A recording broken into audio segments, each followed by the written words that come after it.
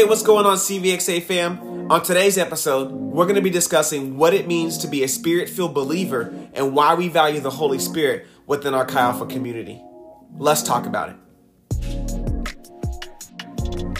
We are CVXA, a student faith movement for all nations across the Central Valley College campuses. We believe in a Holy Spirit-led life filled with real devotion, real brotherhood, and real responsibility. Our prayer for you is that you will learn and grow through today's podcast.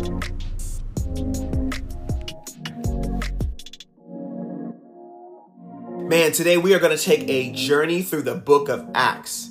And we specifically want to focus in on who the Holy Spirit is and why we value him and his consistent presence within our Chi Alpha community. Now, as we go through today's topic, I will be referring to different scriptures. And I want to challenge you as a follower of Jesus to go back and to study the Bible scriptures for yourself. As disciples of Jesus, we need to have an understanding of God's word through the knowledge and through experience. We grow into full maturity in Christ when we do this.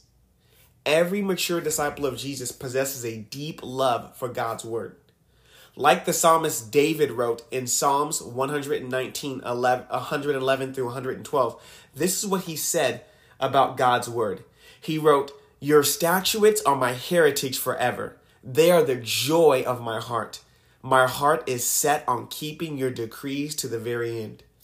Man, Lord, let us have the same passion and devotion to your word like the psalmist David had when he was here on this earth. Now, as we begin this topic of the Holy Spirit, we must first answer this question. Who is the Holy Spirit? He is the third person of the Godhead, God the Father, God the Son, and God the Holy Spirit, in which we find in Genesis chapter 1. Now, we're not talking about three different gods, but it is the same God through three different expressions. The best example I always love to give is this. Water, or H2O, has three different expressions. There's liquid, there's solid, and then there's gas, but it's still the same H2O. In the same way, it is the same God, but three different expressions of the same God through the Father, Son, and the Holy Spirit. Now, they are all equal and in harmony with each other, but the Holy Spirit is the only person, and notice that I said person, not a thing. The Holy Spirit is a person. In fact, we can grieve him, we can quench, we can stop him flowing through our lives. But the Holy Spirit is the only person that is here on earth. The uniqueness of the Holy Spirit is his presence within us. In fact, Jesus said in John chapter 16 that when he ascended to heaven, that the Holy Spirit would come down from heaven to earth and dwell in each and every believer. The Holy Spirit's job is to help us to live victoriously for the cause of Christ and to give glory to the Father in heaven, because they all work in harmony. Now, what happens as a result of a life led by the Holy Spirit? Now, what happens as a result of a life led by the Holy Spirit? Well, we read in Acts chapter 1, 3 through 5.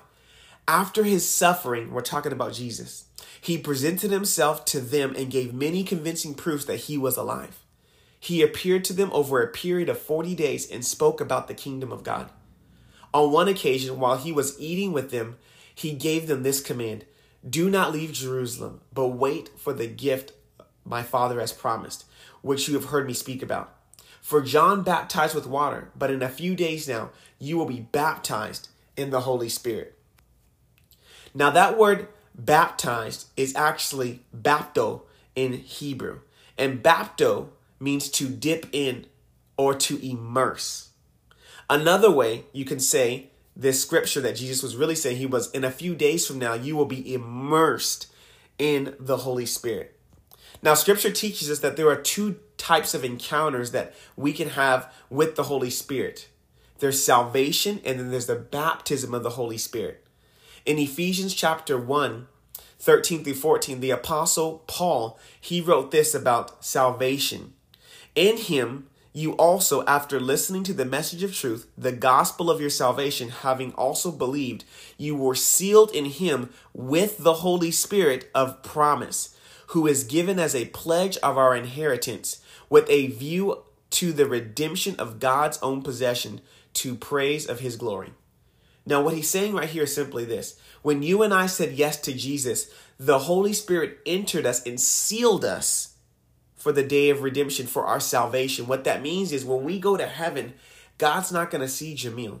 God's going to see his spirit inside of Jamil. And in so doing so, that grants me access into heaven. And so that is our first type of encounter with the Holy Spirit. Now, what Jesus was talking about in the book of Acts was a secondary encounter with the Holy Spirit. Now, another way you could simply say this is that the Holy Spirit is in you for your sake, but he comes upon you, or you get baptized in the Holy Spirit for the sake of others. So why do we become baptized or immersed in the Holy Spirit? Well, Acts 1:8 says this. Jesus continues, but you will receive power when the Holy Spirit comes on you, and you will be my witnesses in Jerusalem and in all of Judea and Samaria and to the ends of the earth. Now, the geographical kind of locations, Jerusalem, Judea, Samaria, they actually go in and they keep spreading out and more and more.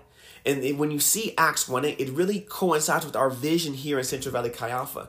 You know, our vision is we see the kingdom of heaven manifest on our campuses and delivered to the nations. We start on our campus and we see God's kingdom expanded from our campus to our city, to our nation, to the nations, because God has a global heart and he wants to make sure all of the nations know Jesus. Now, let's go back to the scriptures. What happened when these first disciples were baptized in the Holy Spirit? Acts 2:1-4 says this. Now, when the day of Pentecost came, they were all together in one place. And suddenly there came from heaven a noise like a violent rushing wind, and it filled the whole house where they were sitting. And there appeared to them tongues of fire distributing themselves, and they rested on each one of them. And they were all filled with the Holy Spirit and began to speak with other tongues as the Holy Spirit gave them utterance. So what we see here in the book of Acts was that they were praying, and all of a sudden the Holy Spirit came in and filled up every single believer, and they began speaking in tongues because they were baptized in the Holy Spirit. That was one of the first evidence of them being baptized in the Holy Spirit. Now, what was the immediate fruit of the disciples that were immersed in the Holy Spirit? Well, as we keep reading a few verses later in the book of Acts chapter 2, Peter preaches his first sermon, and the Bible says that 3,000 people got saved. 3,000 people got saved after Peter was baptized in the Holy Spirit because there was such a boldness to preach the gospel. Now, in Chi Alpha, we value the Holy Spirit for a few reasons. The first reason is because he empowers us with a greater level of boldness to witness for Jesus. Acts chapter 4:23-27. Now, Lord, consider their threats and enable your servants to speak your word with great boldness. Stretch out your hand to heal and perform signs and wonders through the name of your holy servant Jesus. And now, as we continue reading verse 29-31, it says, after they prayed, the place that they were meeting was shaken, and they were all filled with the Holy Spirit and spoke the word of God more boldly. Whoa, wait a minute. These guys were already baptized in the Holy Spirit, yet the Bible says that they were filled again with the Holy Spirit. The Holy Spirit filled them again as they prayed for more of God. One, for more bold preaching, for healings, for miracles, for signs and wonders, all in Jesus' name to be glorified. Now, I'm not suggesting that we need a second baptism in the Holy Spirit. But what we do see is that we need more of the Holy Spirit. This is why the Apostle Paul wrote in Ephesians chapter 5, verse 18, do not be drunk with wine, which is rebellion. Instead, be filled with the fullness of the Holy Spirit. That word filled means continual filling, not just a one-time fill up, not like a gas tank, not just a one-time filler up, but like a gas tank. You got to keep filling up. As you pour out, you keep being filled over and over and over again. Now, we value the Holy Spirit because he empowers us to walk in signs, wonders, and miracles. As we keep reading in the book of Acts chapter 5, we pick up on verse 12, and it says, the apostles performed many signs and wonders among the people, and all the believers used to meet together in Solomon's colonnade. No one else dared to join them, even though they were highly regarded by the people. Nevertheless, more and more men and women believed in the Lord and were added to their number. As a result, people brought the sick into the streets and laid them on beds and mats so that least Peter's shadow might fall on some of them as he passed by. Crowds gathered also from the towns around Jerusalem, bringing their sick and those tormented by impure spirits, and all of them were healed. Wow. Peter was so full of the Spirit that when he walked by, his shadow casted out demons. His shadow healed people because he was overshadowed by the Holy Spirit. What would it look like for you and I to be a people on our campus so full of the Holy Spirit, but just by being in our presence, our campus, our administration, our students, our peers receive healing and deliverance from the Lord because we're so full of the Holy Spirit. Now, at least we think that this was just for the first apostles. I want to highlight one of my favorite heroes in the Bible. His name is Stephen. In fact, he was the first martyr for the Christian faith written in the scriptures. But the Bible says in Acts chapter 6, verse 8, that Stephen was a disciple of Jesus who walked in signs, wonders, and miracles. In fact, the Bible specifically says that he was a man full of faith and the Holy Spirit. But what I love about Stephen was he wasn't an original apostle. He was literally a waiter. The Bible says that there was a food ministry that they needed to help oversee a food distribution. And they said that they prayed and God said to highlight Stephen as someone who could run the food program. Now, this same food program manager was also full of the Holy Spirit and walking in signs, wonders, and miracles.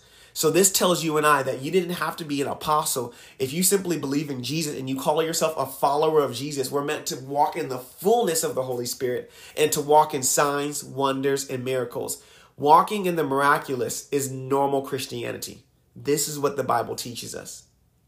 And so when we say we are a Holy Spirit-led community, it means that we are intentionally not going to grieve the Holy Spirit. Because in Ephesians chapter 4:30, it says, and do not grieve the Holy Spirit of God, with whom you were sealed for the day of redemption.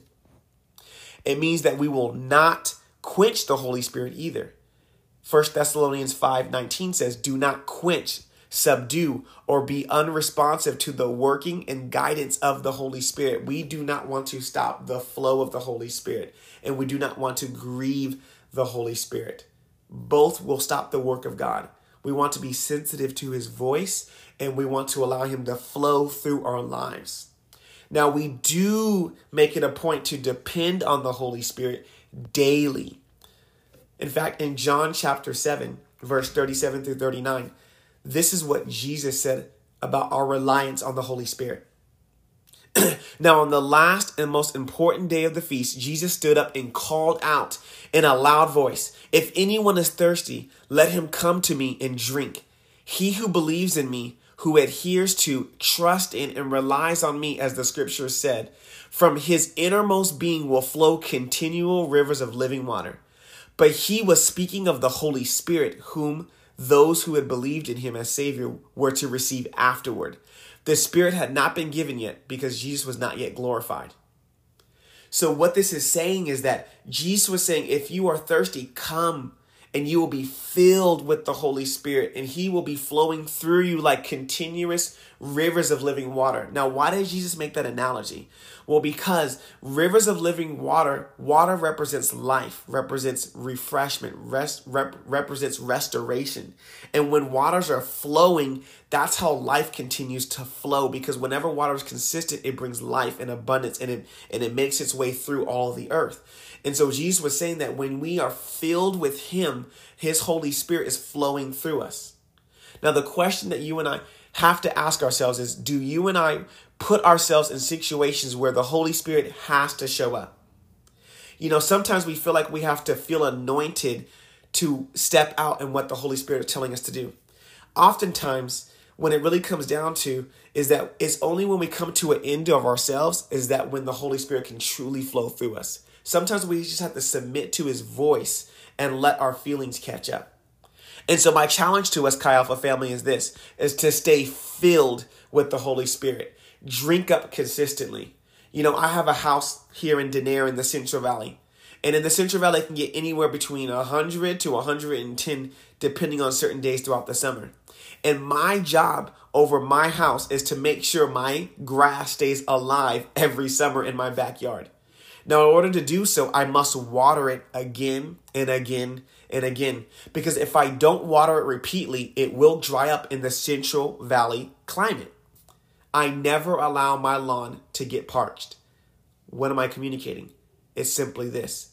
It is your responsibility to stay filled with the Holy Spirit again and again, living in the climate, the hostile climate that we live in, the spiritual climate we live in. We must be filled so that we do not get dry, but we are overflowing for ourselves and for those that are around us. So in the same way that I water my grass, it's the same with filling ourselves with the Holy Spirit. So I want to talk about a few practicals to walking a life filled or immersed with the Holy Spirit. Now, in order to stay immersed in the Holy Spirit, number one, we must stay immersed in His Word. His Word brings us strength, brings us joy, brings us faith. But to stay immersed in the Holy Spirit, we must also stay immersed in prayer. And the final one, in order to stay immersed in the Holy Spirit, we must stay immersed in fellowship with other believers.